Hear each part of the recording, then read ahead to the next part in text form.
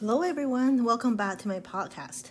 My name is Catherine and today I'm going to talk about Genesis chapter 35 verses 1 to verse 15.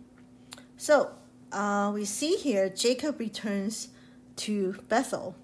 So this is an account of him going back to Bethel where he came across when he went to Padam Aram, when he left his home and to avoid his brother Esau.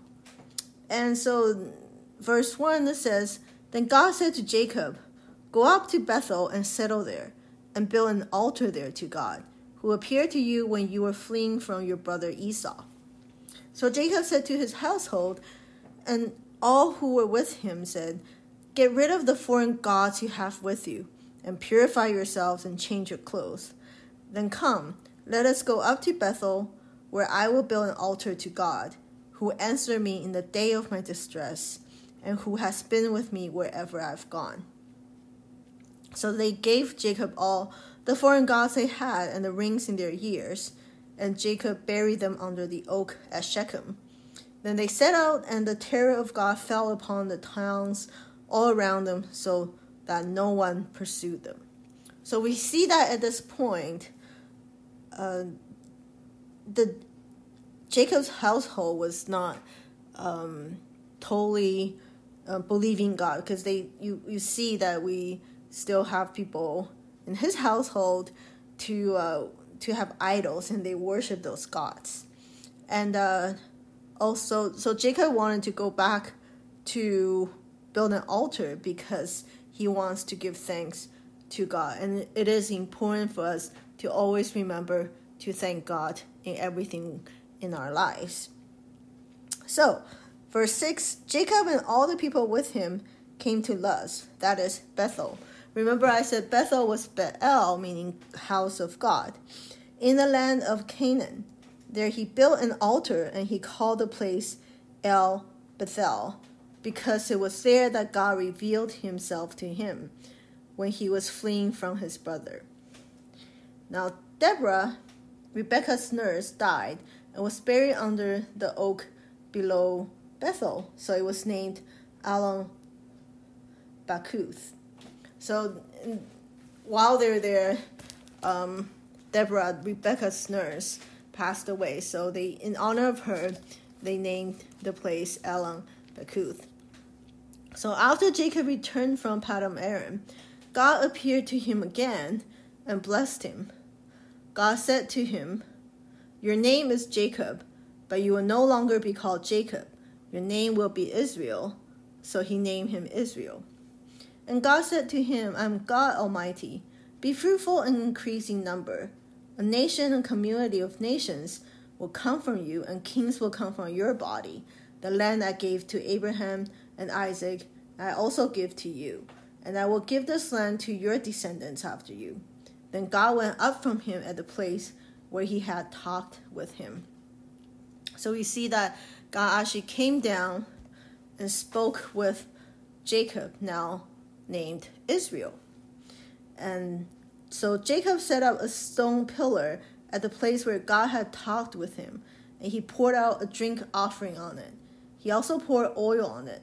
So Jacob called the place where God had talked with him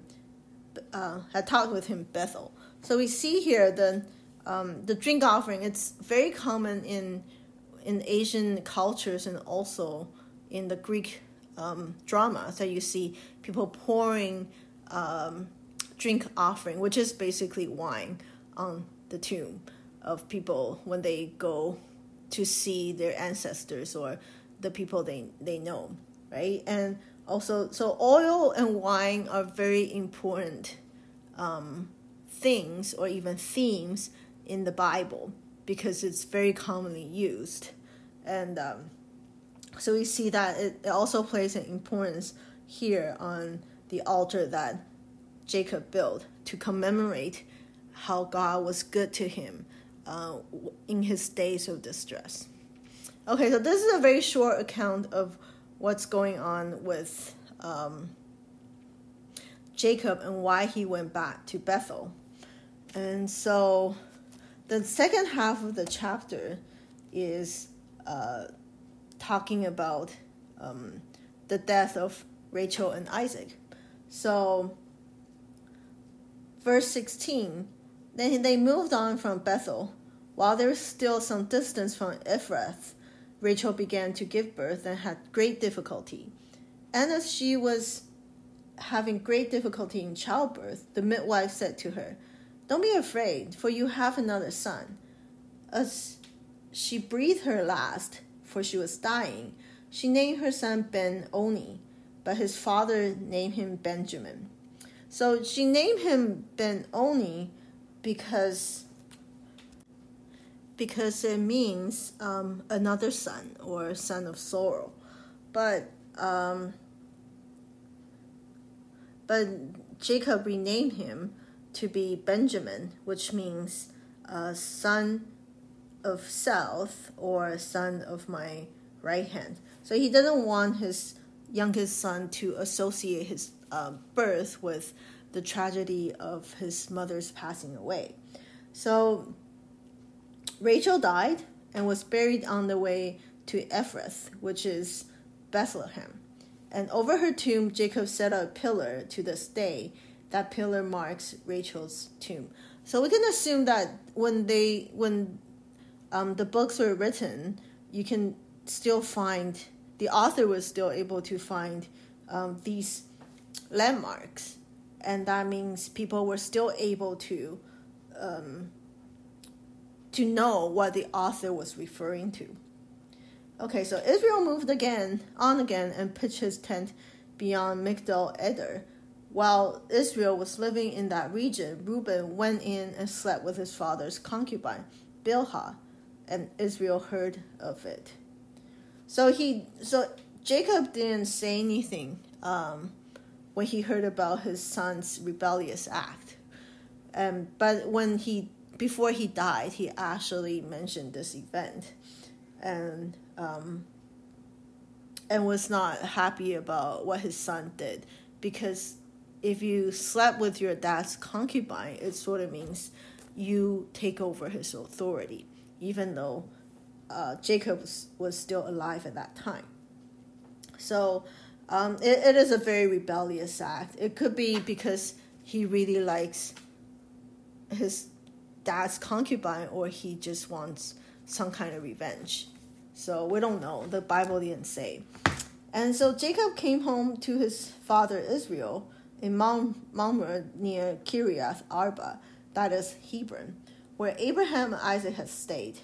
So Isaac lived 180 years, then he breathed his last and died, and was gathered to his people, old and full of years, and his sons Esau and Jacob buried him.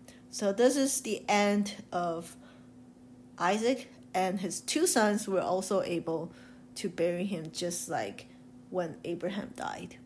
Okay, so that's the end of chapter 35. I hope you enjoy listening to the Bible and my supplementary commentaries.